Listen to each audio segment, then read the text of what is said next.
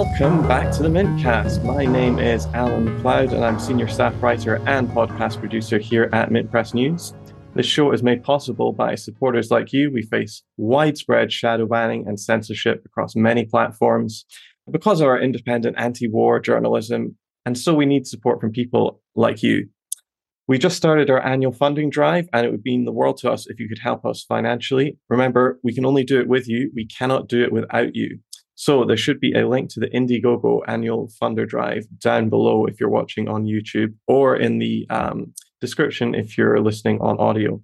All right, today we've had a much requested guest joining us. If you haven't heard of him, you've either been living under a rock or you're under 30 and don't use TikTok. It is TikTok star James Rehwald. James makes extraordinarily funny, clever, and educational videos from a radical anti-imperialist perspective, and his shorts have been seen by probably tens of millions of people by now, including you, if you keep watching. James, welcome to the show. Thanks, Alan. Appreciate the generous introduction. Well, the pleasure's all mine here. Can I just start off by asking you to introduce yourself to the audience and ask how you got into this world? What's your story? Yeah. Well, firstly, thanks for having me on. Let's see where to start. I guess I downloaded TikTok pretty much at the very beginning of when the pandemic really hit the US.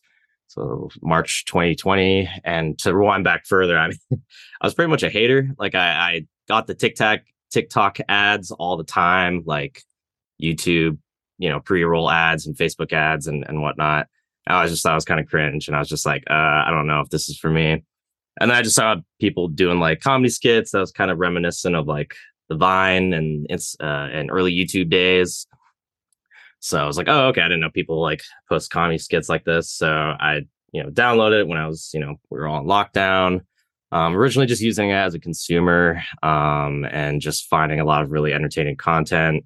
I've been on, all the different social media platforms pretty much. So there was something that piqued my interest for sure with TikTok. I think, just the data scientists working behind the algorithm found something unique, and I thought it was really interesting. And my feed, after adjusting with some time, found some fun content. And I thought like, okay, I'll just start posting my own stuff just to like make my friends laugh. I think my like third or fourth video like went viral. And I just started to kind of build on that. And I think, with everything that's happened in 2020 and beyond, I think my political development was reflected in that of my content. So, originally I just had kind of silly, more apolitical videos and just sort of just, I don't know, random bits. And it kind of developed into more of like a poignant, like analysis of just what's wrong with the US, and, started to take on more of like an anti-imperialist character. And that's kind of just been my goal, just to really develop my own political education and also improve my production. But I guess to like bring it back to just my own sort of journey politically. I grew up in like a pretty conservative background. Like both my parents are, Republicans, but like in different ways. So I grew up in the trenches, so to speak. I have had early exposure to all the, the Bill O'Reilly and Rush Limbaugh. I'd hear all that stuff. I wasn't sipping the Kool-Aid, so to speak. I think I was just kind of, a kid and didn't really care too much about that stuff. But probably, internalized it on some level, just like, at least at the very minimum, thinking like, oh, the US is the good guys and, they're fighting the bad guys, and just very like simplistic surface level type of stuff. So, I grew up around that. And I think as I got older, especially going to college, started to, care more. I probably identified more as like a liberal back then. And then, I don't know, progressive. And I think really my first exposure to like left-wing, anti-imperialist politics was through like the sort of like human rights organizations that sort of collaborated or hosted workshops with our like Filipino American Student Association in my college. And I think, basically I helped start the club there, and it was a lot more like cultural and, just trying to get people in through the door. But eventually I started like meeting these other folks that were, it was like the first time I really hear rhetoric that was like, US troops like get the fuck out of the Philippines. I was like, whoa, I just never had exposure like that. And I don't think it really maybe like, I don't know, maybe it was like the language is harsh, even though it was true. So I think that kind of like pushed me away at first. But then I think eventually I started listening in more deeply. And especially with, the 2016 election with Donald Trump, I think was like a huge wake up call. Like, okay, like half the country is okay with this type of vitriol. And then sort of learning that, eventually like, oh, okay, Democrats do a lot of the same stuff that people are mad at Republicans for, and start to go down that sort of rabbit hole and learn that they're, really just like the political wings for the capitalist class. And, and then with the time, of course, like 2020 and the BLM movement, just the severe police repression, the mishandling of the pandemic, the inequalities that came with that globally. It just all became very, very apparent that like I've been lied to my whole life. So a lot of unlearning had to be done. And, I like the challenge of just trying to learn more and more about all this stuff, all the history and theory. So that's kind of where I'm at now. And it's been fun trying to find ways to sort of use all the political satire that I was really fond of, growing up. I think like the Colbert Report was like really funny to me when I was, watching it when I was much younger. Just seeing like someone do like a satirical mock of like, the right wing pundits that, I grew up around. It was just like really funny and genius to me. And then of course, it's sad when you see a lot of these guys, they don't really sort of point the target at Democrats. Like, there's no criticism from the left, except for like the very like, obvious ones that are like barely even liberal, if you can call them that. So, just trying to like basically make the type of comedy I wish I could see on TV or streaming or whatever. And I think TikTok's really rich in that. And it's kind of nice seeing, all these like sort of small creators make amazing comedy. And I'm just trying to fill in that gap with some more like, a political leaning that's anti-imperialist. Yeah, I mean, you definitely do that. And so I really want people who maybe haven't seen you or really don't realize that they have seen you to get a flavor of your work. So I'm going to play a quick clip now. So I'm going to share my screen and we'll talk about it later. If you're just listening to the audio only, it's called CIA is Funding the World's Terror Groups. All right. So as I said, if you're listening to the audio only, we just watched a video called The CIA is Funding the World's Terror Groups. James, one of your most frequent targets of your ire is the CIA. What's wrong with them? Aren't they all just intersectional Latinas with imposter syndrome? Aren't they all on our side? What's your beef with them? Yes, no, I love the new CIA ads. They really lean into the identity politics. It feels like satire is dead when I watch their videos. Like, you too can join the imperialist project, toppling governments. But no, yeah, the CIA, it's, they're basically gangsters for American capitalism. And, they've existed that way since 1947. The U.S. has operated in the same way the CIA has, before the CIA existed as well. But, it's some of the stuff you read about them, it's just like, it looks like it's out of a science fiction novel. But, it's all very real. So there's a lot of material for some great videos there. And that video I just did, I mean, that one was fun because I feel like I had to like cut down stuff because there was like stuff I wanted to add, but didn't really fit to like the cutting of the music. And, I had so much time in that song. Like, for example, like the golden triangle, as well as the golden crescent. So the,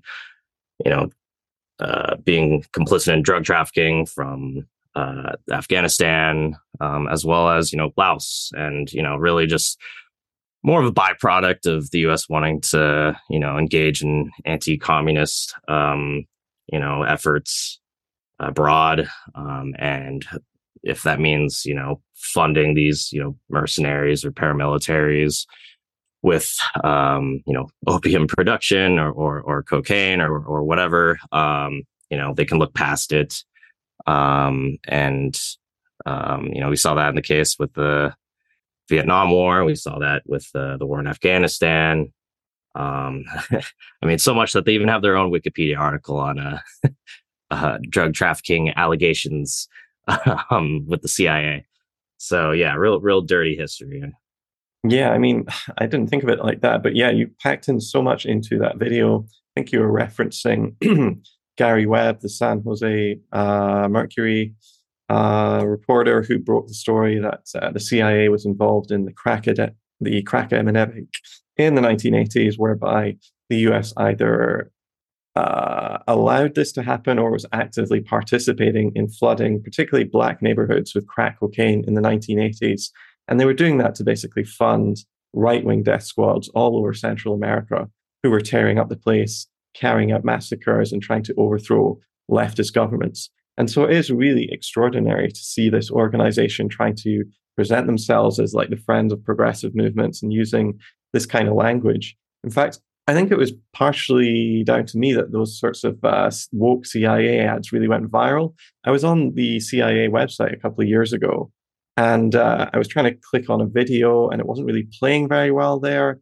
And then I pressed it, and it took me to YouTube, and it took me to an unlisted playlist of like all of these ads. And I was like, oh, hey, it's this woke CIA ad again. But there was actually a list of 12 of them there. And I was like, holy shit, they've made so many of these. It's unbelievable. And I made this master cut and stuck it out on Twitter. And I couldn't believe the amount of energy and uptake it got.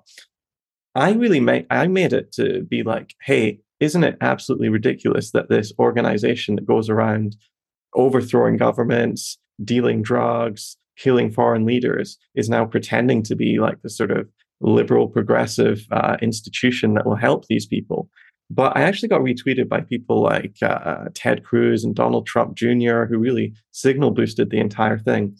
And their whole take on this woke CIA thing is, we told you the CIA are a bunch of radical leftist Marxists who are trying to overthrow America and install the gay agenda. That was basically their take on it. And it's just extraordinary to see how people can have like these completely differing views of this institution. Yeah, no, it's God. That's why it's like really hard because you got to be like nuanced and you don't want to like add to the noise because like if you're in left wing spaces, like I'm sure you see the memes like people talk about corporations changing their profile logo to something to celebrate Pride, and these leftists understand like they don't actually care. It's just recognizing like a market for profit. Whereas like the right wingers are just like on their like anti-woke hysteria and just like this weird proto-fascist type of like they're trying to make everybody gay. It's like, no, they just like want you to buy their stuff. It's not that crazy. And it's funny because you see it to new heights now. It's like with the CIA like pride posts. I mean, like the FBI making posts celebrating MLK is like wild. And then like Lockheed Martin, they had like I don't know if you saw that they had a pride float at DC, which was just so sad. It's like, guys, why? And then like I think like Miami celebrated Black History Month with like a police cruiser that like had like Black History Month written on the side. And I was just like, oh God. So yeah, just some liberal dystopia stuff. But yeah, it does suck because like I hope people can like look at this stuff for the facade of that it is. It's just the same way that like in the 70s and 80s when Black people started getting featured more in advertisements. If we had the same sort of like current of political atmosphere today, people would be like, oh, it's woke, they're trying to spread like Black people. Everyone's like, no, they're just like recognizing buying power in this market, and like racist people are starting to be like, oh, we can sell to these guys. They don't actually like care about representation or equality or anything. So yeah, it sucks because I love to make jokes about like just this sort of liberal shenanigans. But then, like you said, you look at people like Ted Cruz and Tucker Carlson or whoever, and they are ready just to go on some homophobic, transphobic rant. So yeah, you gotta be careful on how to. And I guess that's kind of why I love about these making these videos, because you get to sort of hopefully provide a good way to look at it. Yeah, I guess as a radical, you got to be careful when you attack Democrats too much in case you start bringing in Republicans and you're like, I don't remember asking you a damn thing, MFer. I'm not on your side, you know. I don't like them either. And yeah, Exactly. it's like when all these groups, like as you said, Lockheed Martin or the CIA, put out all of this completely insincere stuff about supporting gay rights. There's kind of like a fringe of people who are like, oh, this just proves this is all just, one big agenda or whatever. And yeah, I think you got to be careful to sort of separate the message and the messenger, I guess. That's what I'd say. I mean, because I basically endorse all those things. And by those things, I don't mean like overthrowing foreign governments or anything. I mean like, equal rights for women and, LGBT minorities. Right. So yeah, you got to be careful in that sense. Yeah. Yeah. I always feel this pressure when I'm making fun of like liberals or Democrats in my videos that I gotta like in the same sentence make fun of Republicans just to like let them know like this you're part of this problem. Like, Yeah, yeah. absolutely. We always say at Mint Press that, I guess whether it's Team Blue or Team Red who's in charge, a lot of the time the policies don't actually change because both of these parties are bought and paid for by the same giant corporations and same individuals and institutions which fund the permanent war economy, both parties, et cetera, et cetera, et cetera, the media too. And, we know who they are. It's Wall Street, it's big tech, it's the oil industry, it's big manufacturing, etc. It's basically the people with all the power and money in society. And I often wonder if we might actually be better off if we had a system where politicians would have to wear their political sponsors on their shirts and their sleeves like NASCAR drivers do. Yes. Maybe we'd be in a better position. I don't know. Yeah. I want more transparency into the which imperialist lapdog I get to vote in. All right. Your next video that I wanted to show everyone is one that's close to my heart because it's specifically about media, which is kind of my wheelhouse. Let's take a look at this. It's called The US Propaganda Machine Explained. All right. So in that video, I'm just really impressed with the insane amount of work and research that's gone into those clips that just last a few seconds, basically. You've pretty much summed up my PhD thesis in less than a minute. What I really love about it is how you illustrate to what extent advertisers really call the shots in corporate media. Do you want to elaborate in words what you're trying to get across in this clip?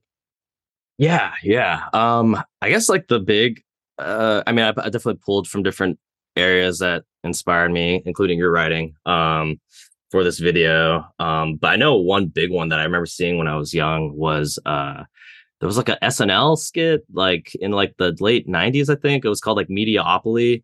I don't know if you've ever seen it, but if you haven't, check it out. I think Adam McKay might have been involved in it, but I'm surprised it even aired because it took like a direct shot at like General Electric and NBC. And it kind of explained that whole sort of media landscape and the sort of ecosystem of, these are big corporations that have their own interests, as well as advertisers that they, need to make sure they're making a media reporting environment that's conducive to their profits. And I think that video was like a big like revelation for me. I was like, oh shit, like, yeah, I can see why this is not a good way to have an independent press, and earnest journalism. And I think also like just I haven't read it, but like I've seen like videos of like Michael Parenti talking about this topic. He had that book, what's it called? Inventing Reality. And then like Noam Chomsky's like Manufacturing Consents, like probably the more like original one that I think a lot of people are familiar with. So just kind of reading about those books and hearing them speak at like different events and whatnot, like just on like YouTube videos, sort of explaining some real world examples, like, at least in like the 80s, 90s, like the way the automotive industry had a big impact and like what kind of stories could be told and what stories wouldn't be told.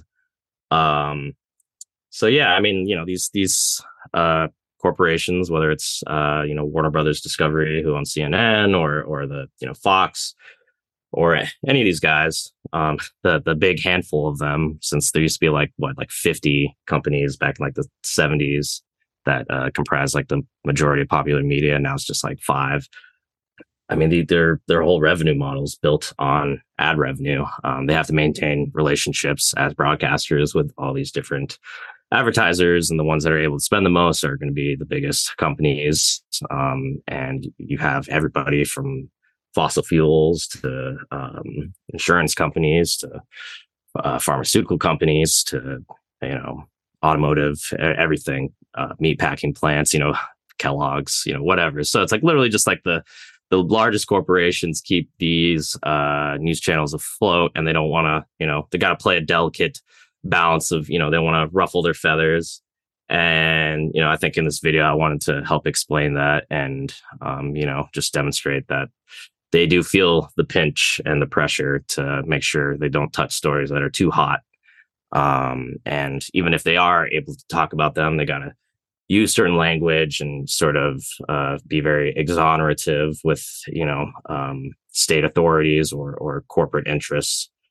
And I kind of wanted to, so like taking that Mediopoly video, it was, a little outdated, from the 90s. So I wanted to update it and just have all that stuff they talked about with, the sort of, I guess there's like three things I really wanted to address in the video. Like one, just the fact that like, you hear all these people like, oh, there's like a state-run media like here in this X country, they're undemocratic, whatever. I want to prove like, yes, the US does the exact same thing, and not only within its borders, but all around the world. So I want to show that there's like US funded broadcasters and NGOs and, the sort of touch like the nonprofit industrial complex, and just kind of briefly just pepper in like, no, the US does this everywhere. And then secondly, corporate interests interfering with being able to have earnest journalism that's, in the interests of the working class. And then thirdly, social media companies. So I want to kind of dive into these social media companies, showing how they've been used to, influence public opinion, against their own interests, as well as like just how, like, as you reported, that there's people within the intelligence community and national security that are getting hired into these companies in key positions. They're really pretty much following the same playbook that these news companies have done for years, where they bring in these experts and analysts from the national security state and intelligence, military officials. And now they're just doing the same thing again with social media companies. And it's just hilarious to me that these people start, and if there's criticisms to make about TikTok, but it's just hilarious that these people start talking about TikTok and criticizing it without, even batting an eye when it comes to their own media, or their social media companies and news corporations based in the US. So, I wanted to address those three things and make it fun with music. As you can probably tell, my videos are very musically driven. So I like to do that. It makes it a little bit more engaging and hopefully easier to digest. Yeah, for sure. I mean, certainly much more easy to digest than like books and stuff that I've tried to write about it. But yeah, I guess like in the 1970s, it came out that the CIA had managed to insert hundreds of its operatives into newsrooms across the country, or they had a deal with like certain reporters, and that even goes on to this day. People like Ken Delanian was outed when he was at the LA Times for sending his stories to the CIA before they published them so they could edit them. And instead of getting fired and kicked out of journalism, he now got promoted, is now on television as a reporter. But I think nowadays that when you think about how the media works, it's no longer newsrooms that really call the shots. It's actually the people who are tweaking the algorithms over in Oakland or San Francisco or wherever their headquarters are, that are really kind of deciding what people see and what people don't see across the entire world for billions of people. It's that incredible choke point in our media that people don't even talk about. Talking about like algorithms and Silicon Valley, you're certainly not averse to the classic leftist tactic, which is the old wall of text stuck in there. I wonder if people stopping and going back and reading carefully the sources and all the stuff in your video actually helps you algorithmically. What do you think? Do you have any indication as to how many people will really follow up on all the information you provide? You're clearly trying to be educational and informing as well as entertaining. Yeah. It's it's always a struggle, like trying to like hit that balance of like, do I provide more like extra information at the risk of making the video less like concise and easy to watch and more of a drain and a time suck, versus like trying not to sacrifice like thoroughness for like brevity's sake. So I try to balance that. My most recent video, I think I definitely leaned more into the wall of text, and it was like, I don't even know if this is ironic or I was like, whatever, because originally I was just gonna like, I was like, you know what, I'm just not gonna put any of this. They can just Google these things, and then I was like, you know what, I'll put it in here, and then they could pause if they want, or they could just watch it one full run through, and they come back if they want. So it's interesting trying to figure out like for example the CIA video, very like just straight up labels, just like keep it simple. And I like those. I like doing those kind of videos too. But of course, you start to leave it up to the user to try and find the right info, with digging through all the bourgeois sort of institutional sourced stuff. Can be a little bit of a challenge. So trying to offer a bit more direction in these cases can go a long way. But yeah, it's nice to put those details out there. I've been curious too, like how many people have really followed up on those sources, and a lot of the times, like I'm just trying to like spark interest. Like I obviously don't see my videos as any substitute for digging deeper and actually doing the research and reading and watching good documentaries or whatever it might be. So hopefully I'm able to spark interest, and I like the idea of providing some hard facts and like just some numbers that kind of pique people's interest. Like, oh, I didn't know that. Like, I should look that up. I didn't learn about that in school or see that in the news. I've even tried going on like Google Trends and seeing if there's like a peak. Like when I don't know, I think when the CIA video like took off, I was like, oh, let's see if I tip the scale on a national level. And I think I've seen like little bumps like on Google Trends, and I have like a marketing background, so this stuff's like interesting to me. But yeah, I mean, it's cool hearing, especially just through the comments. People are nice and like, oh, I didn't know that. Like that's fucked up. So yeah, I would hope so. I would hope people do a little more digging and hopefully are a bit more inspired to learn why the world is the way it is. Yeah, I guess we're all kind of slaves to the algorithm nowadays. One thing I have noticed that's a good thing about the algorithm is that YouTube comments are suddenly much more positive and friendly and a nicer place than they used to be. Before, like if you go back like 5 or 10 years, it was just like racist stuff about, the New World Order and the lizard people or something like coming to get you, or just people hysterically attacking you, claiming that you were either working for Mossad or Iran or something, or some weird stuff like that. I mean, yeah, I think we all have to think about algorithms a lot. And I suspect you do as well. I mean, was that a choice, for instance? I noticed you use a lot of like Nerf guns and stuff in your videos to stimulate violence, or like ketchup for blood or something. Is that what you're going for there? You have to like be absolutely clear that you don't want to trip up the algorithm.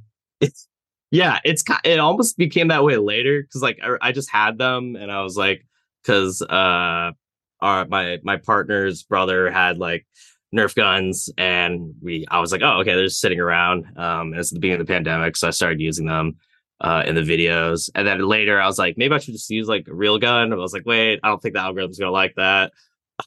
So it's kind of doubled for that reason. And I guess to go back to the earlier question in regards to the algorithm, yeah, I mean, it's interesting trying to figure out what works. I mean, it's so nebulous, right? Like whether it's TikTok, Instagram, YouTube, Twitter, it's just like there's no definite science. I mean, I've gathered like, for the most part, a lot of it just comes down to like the percentage of video watch, like people who just watch the whole video, like that's great. People who skip it in the first like 2 seconds, like obviously that's not good. So I try to make videos that like hopefully speak to the algorithm while also speaking to the intended audience. And it can be hard because sometimes you're going for the algorithm, but then it's like, it doesn't, maybe you don't have the audience in mind, or vice versa. So yeah, I mean, it's definitely tricky. And with the Nerf guns, yeah, I mean, it's been fun. Like, just like now I'm so deep in it. I'm like, I'm going to buy another Nerf gun just cause like it'll be fun. But yeah, it's interesting. Cause like TikTok's a lot more sensitive with stuff. Like I've noticed, like I've had videos that only get banned on TikTok. And then my bans usually and suspensions or whatnot, or videos just getting taken down on like Instagram, and Twitter is usually for like music copyright violations. YouTube, I don't know if I've had any big issues on YouTube, but TikTok didn't like me waterboarding myself. They Oh, really? they did not like me waterboarding myself. They also said I was like promoting like drugs when I was talking about the CIA, promoting drugs. I'm like, I'm not the CIA. I'm just like reporting on what they did. But I guess the algorithm, it's a little hard to tell the difference with those things. So, the conspiracy theorists in me thinks like, oh, they're trying to take me down. But, I don't really know. I've seen a lot of videos just get taken down for like literally no reason. And then like seeing the most like misogynist video you've ever seen just go super viral and not get taken down. It's still up, and it's like, okay. So there's definitely some work that needs to be done on the content moderation side, and just the R&D that goes into developing it. I mean, I know they've been trying to work on different AI technologies that sort of power those content moderation solutions, but it's just, it's obviously coupled with, actual CIA agents and whatnot trying to sort of censor things that go against the U.S. interests. It's tricky. It's nebulous. You're left to suspicion on why your video gets taken down. But so far I consider myself lucky. Most of my videos have been managed to make the rounds. Nice. Yeah. I mean, I guess whenever you make a new account on any of these social networks nowadays, or social media like Instagram or TikTok or YouTube or whatever, I mean, you'll just be deluged by like horrible reactionary content from the get-go, whether it's Jordan Peterson or Ben Shapiro or Andrew Tate videos, or you're just constantly being suggested that you watch another PragerU video and you're like, I don't care. I don't want this stuff. And it doesn't matter. And I often think that that's probably like dumbing us down as a society, not only because we're being fed this drivel, but also because people are really dissuaded from making like longer, more high quality stuff because they know they're never going to get the views that way.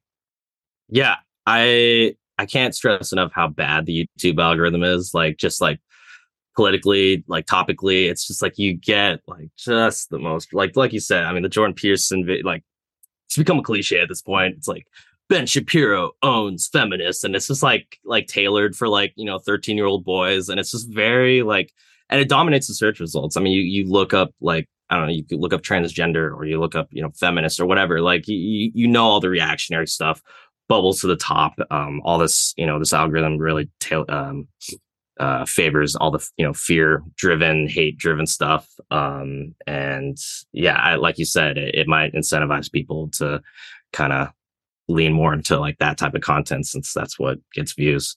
And to your earlier comment with the YouTube comments, yeah, I remember back in the day, they're pretty awful. Some like live leak level types of community engagement. Yeah. Oh man, you just reminded me of Live Leak. There's this somewhere that I haven't thought about for a couple of years for sure. That was where the Too Hot for YouTube clips ended up, I think. Yeah, I feel like there's like a generation of people that just like got exposed to Live Leak and like just didn't know how to deal with it, and then it disappeared. Now everyone's like, that was real, right? That happened. I remember seeing like some crazy, great, like, I don't know why, I think our like social studies teacher in high school showed us that, and I remember seeing just like war footage that like I've never seen before, and it was just like seeing like 50 cal snipers, US troops like blowing off the heads of like Taliban. I'm like, holy shit, like I've never seen this before. YouTube obviously isn't going to allow this. I forgot what happened to Live Leak. I think they got taken down at some point. I don't know. Yeah, I don't know. That hasn't crossed my mind for quite a while. Yeah, well, glad I could bring it down a trip down memory lane. All right, this next clip I want to show you is, how would I describe it? I guess you're giving a little history of like how the world works, basically, at least since 1945. It's called The US Was Inspo. Let's watch that now. All right, this little clip we watched called The US Was Inspo, I think it's a great introduction to imperialism and how it works. What I get from it, I think you're stating here, is basically that the United States took over Europe's colonies after World War II, and that's how the world is really structured right now, right? Yeah, I think that's part of it. It was like when I look at the video, sometimes part of me feels a little like it's a little disjointed because I'm like trying to talk about so many things. But I think like looking back, I wanted to like, yes, talk about that. And just like, just challenge the narrative also just around like the US was like the good guys before and after World War II, and obviously during, and it, that's it. And like, it was just there to defeat the Nazis and Imperial Japan. So I wanted to kind of challenge the narrative and show like, okay, there's like, the US is not a great place. And so do that. And then also like just talk about the colonization of the Philippines. I'm half Filipino, so like that topic's, obviously near to me. And I wanted to sort of, explore that history. And then I found that like a good, fun way to connect that topic with like the World War II topic. I remember learning years ago about, what's the name of the book? It's like Hitler's American Model, I think, where it talks about Nazi, well, in this case, like lawyers, but yeah, I mean, through history, like Nazi lawyers, scientists, officials looked at the US as sort of this like model to both learn from, to emulate, as well as things to avoid in, the interests of Nazi Germany.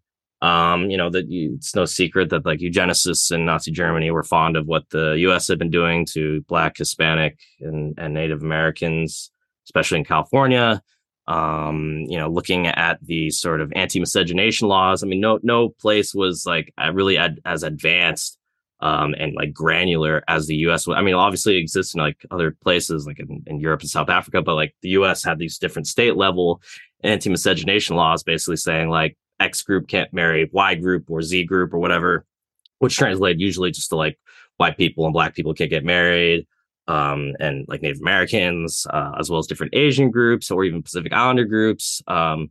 So yeah, getting lost in that and reading about like how the Nazis took very careful note of that when crafting the Nuremberg laws, which was just something that I feel like, a lot of Americans learned through the school curriculum.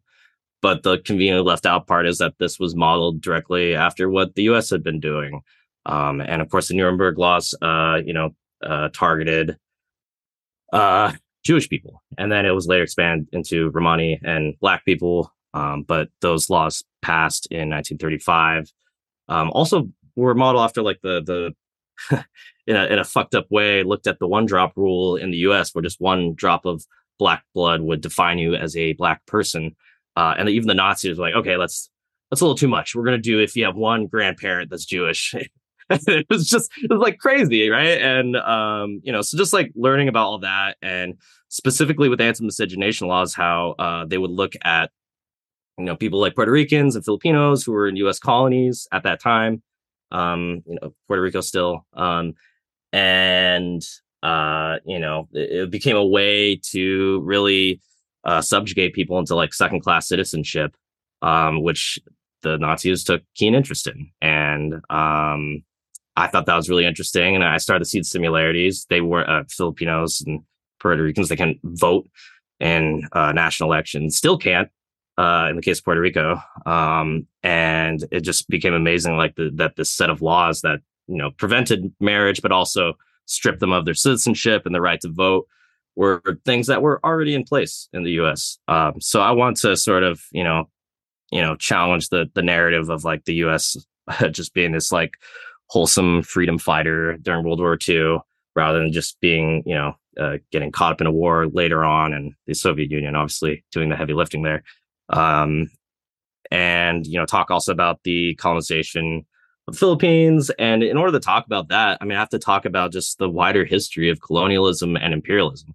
It's just so intrinsically tied up in world affairs. That's like, to talk about the colonization of the Philippines, you have to talk about, manifest destiny, and you have to talk about settler colonialism. You have to talk about this sort of inter-imperialist conflict of the U.S., France, UK, Germany, Netherlands, all sort of trying to colonize the world. So to talk about that, you suddenly have to explain that history. So I think that's really what I wanted to try and accomplish, and just show that like this is, the history of colonization. And this led, eventually to World War II, where we started to see a new change in who the hegemon would be. That is the U.S., of course, after World War II, becoming the sort of leader in all the imperialist states, U.S. companies coming in and taking over where the British and French and et cetera have been. So yeah, trying to condense and distill all of that into a quick video was hopefully what I managed to do there. For sure. Yeah. For sure. Yeah. I guess if you really want to understand, and if you're really genuine about looking at things like Puerto Rico and Philippines and Guam, and even earlier with things like Cuba and Manifest Destiny, you really have to start looking at as the US as an infant empire, and an empire that wanted to expand and grow. That's something I really like about the channel, the Empire Files, which they really take as their absolute beginning basis of it, which is you have to look at the US in the framework of an empire. And at the end of World War II, the United States literally had 50% of the world's wealth. Think about Europe and Asia were just destroyed.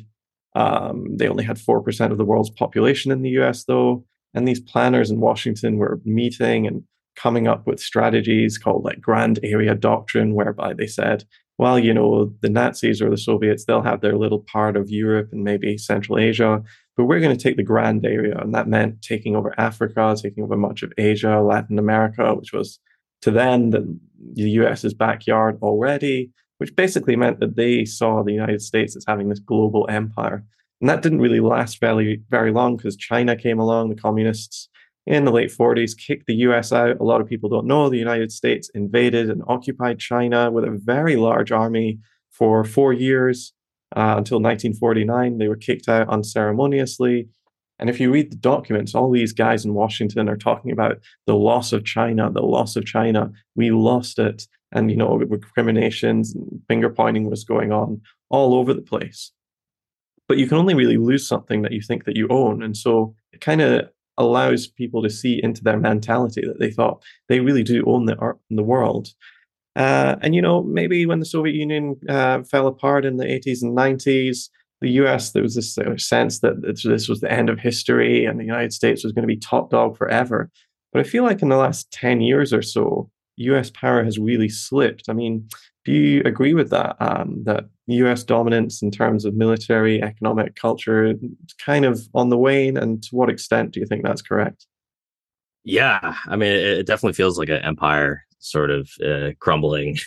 It's the its status as the hegemon of the world is being challenged, and whether that's from like communist efforts or just competing capitalist forces, the U.S. is sometimes seems like it's waning, and hopefully regardless of what happens, it creates conditions where people can actually the working class can actually rise up.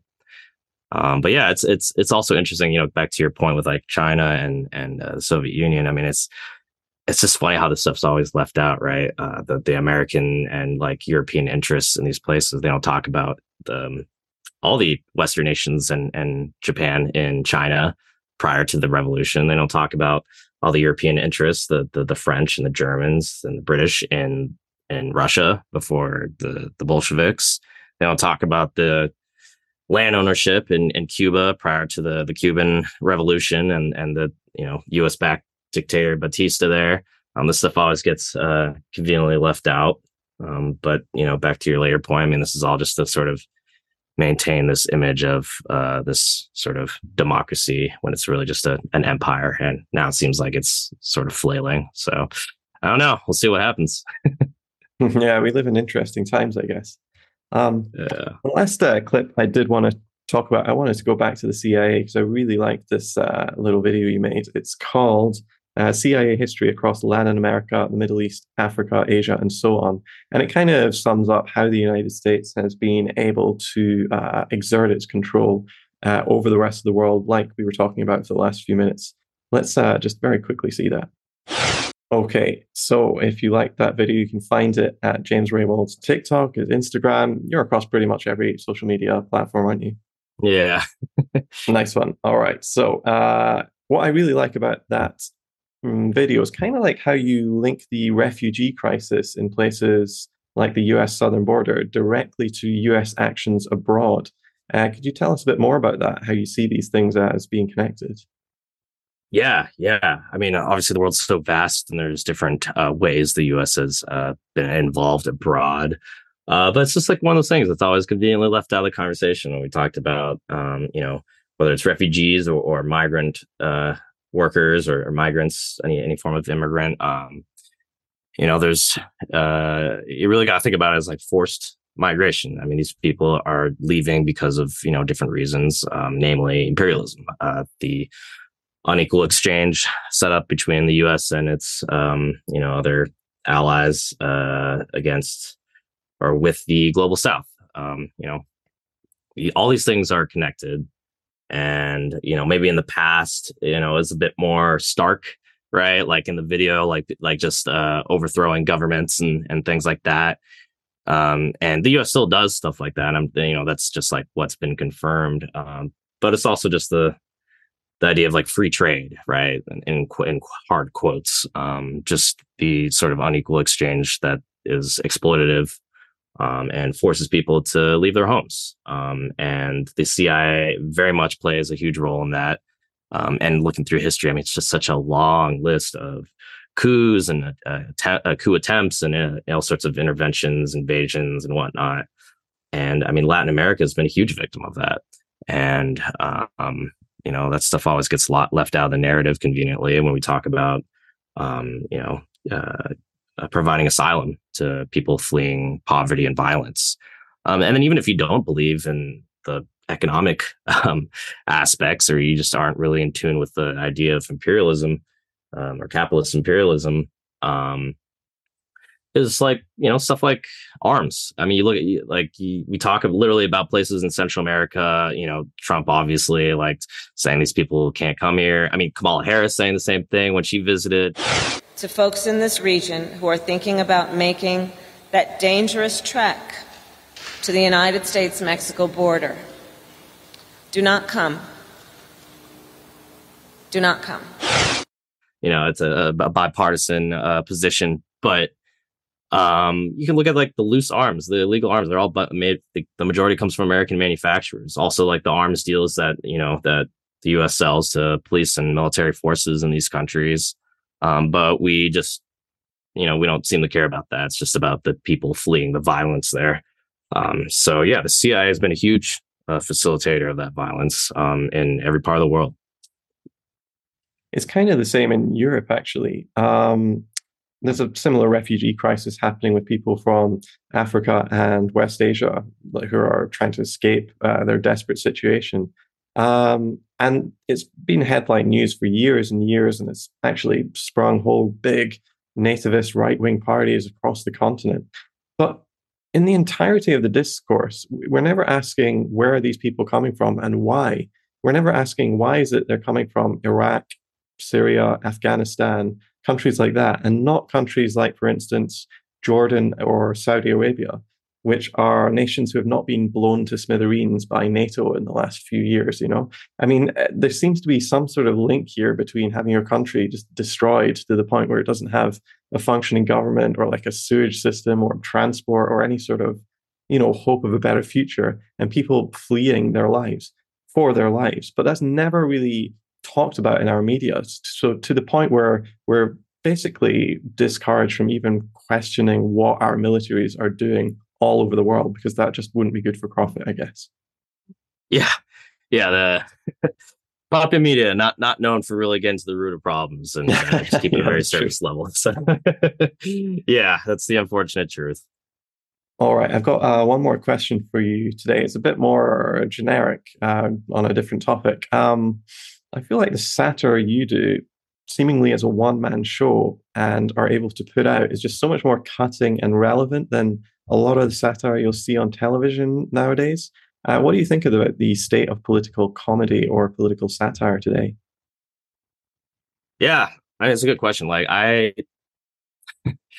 I wish there was better stuff out there. Like, I'm not even trying to sound cocky. It's just like, I want to see like, socialist, anti-imperialist, communist, even anarchist, whatever, creators out there. Like, it's just like, when you look at like political satire, it's just like very, very obviously dominated by, liberals and maybe people that maybe even like, I don't know, rad libs or whatever you want to call it, where they can kind of poke fun at themselves. But you don't really hear a lot of like humor coming from the left.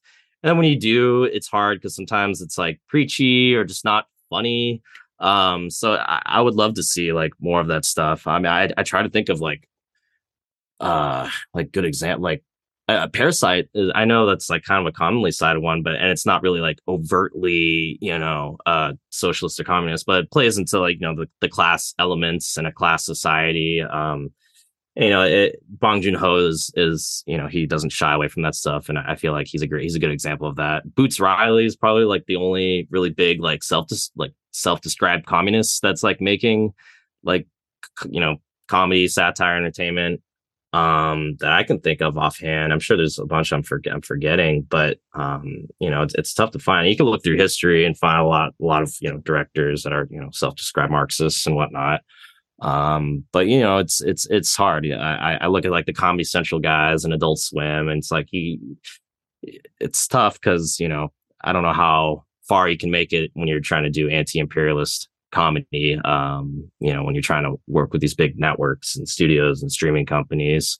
But I would like to see people push the envelope. I if they can make something funny enough and get the message to sort of be addressed in a way that doesn't get in the way of the short-term profit seeking of these companies, why not? I see like all these liberal and conservative comedians and just hope that like there can be some more principled anti-imperialists entering the same space, because it gets a little tiring watching the same type of stuff. Yeah, what I got from listening to that sort of milieu is that a lot of comedy writers are very scared to, go after one team if they're on the other team. Or sorry, they will only go after one team if they're on the other team. They're satirizing Trump or whatever because they're on Team Blue, but they won't even pitch a joke in the writer's room, laughing at Hillary Clinton or Joe Biden or whoever. I remember, I think the manufacture of consent even works here. I remember when, for instance, Michael Che, who I suspect has quite radical politics, he is named after Che Guevara after all, he got in a lot of trouble for doing a joke about Israeli apartheid, and he was, chastened by all these groups. I think that must have a big effect on you, right? Like this flack. Oh yeah. Yeah. It's like, I mean, especially like, being anti-Zionist is deep on pop. Being anti-imperialist, just being a Marxist, like that's like tough to do. I mean, obviously there's like material reasons for that in the past, like with like the McCarthyist era and Red Scare and like all those Hollywood people getting blacklisted and all that stuff. So I think the message has been made clear that like that type of stuff isn't welcome in Hollywood, whether that's just from the general public or the powers that be. So. Yeah, it's really tough, and it's forces people like Mint Press and myself and other, whether it's podcasters or comedians or whatever.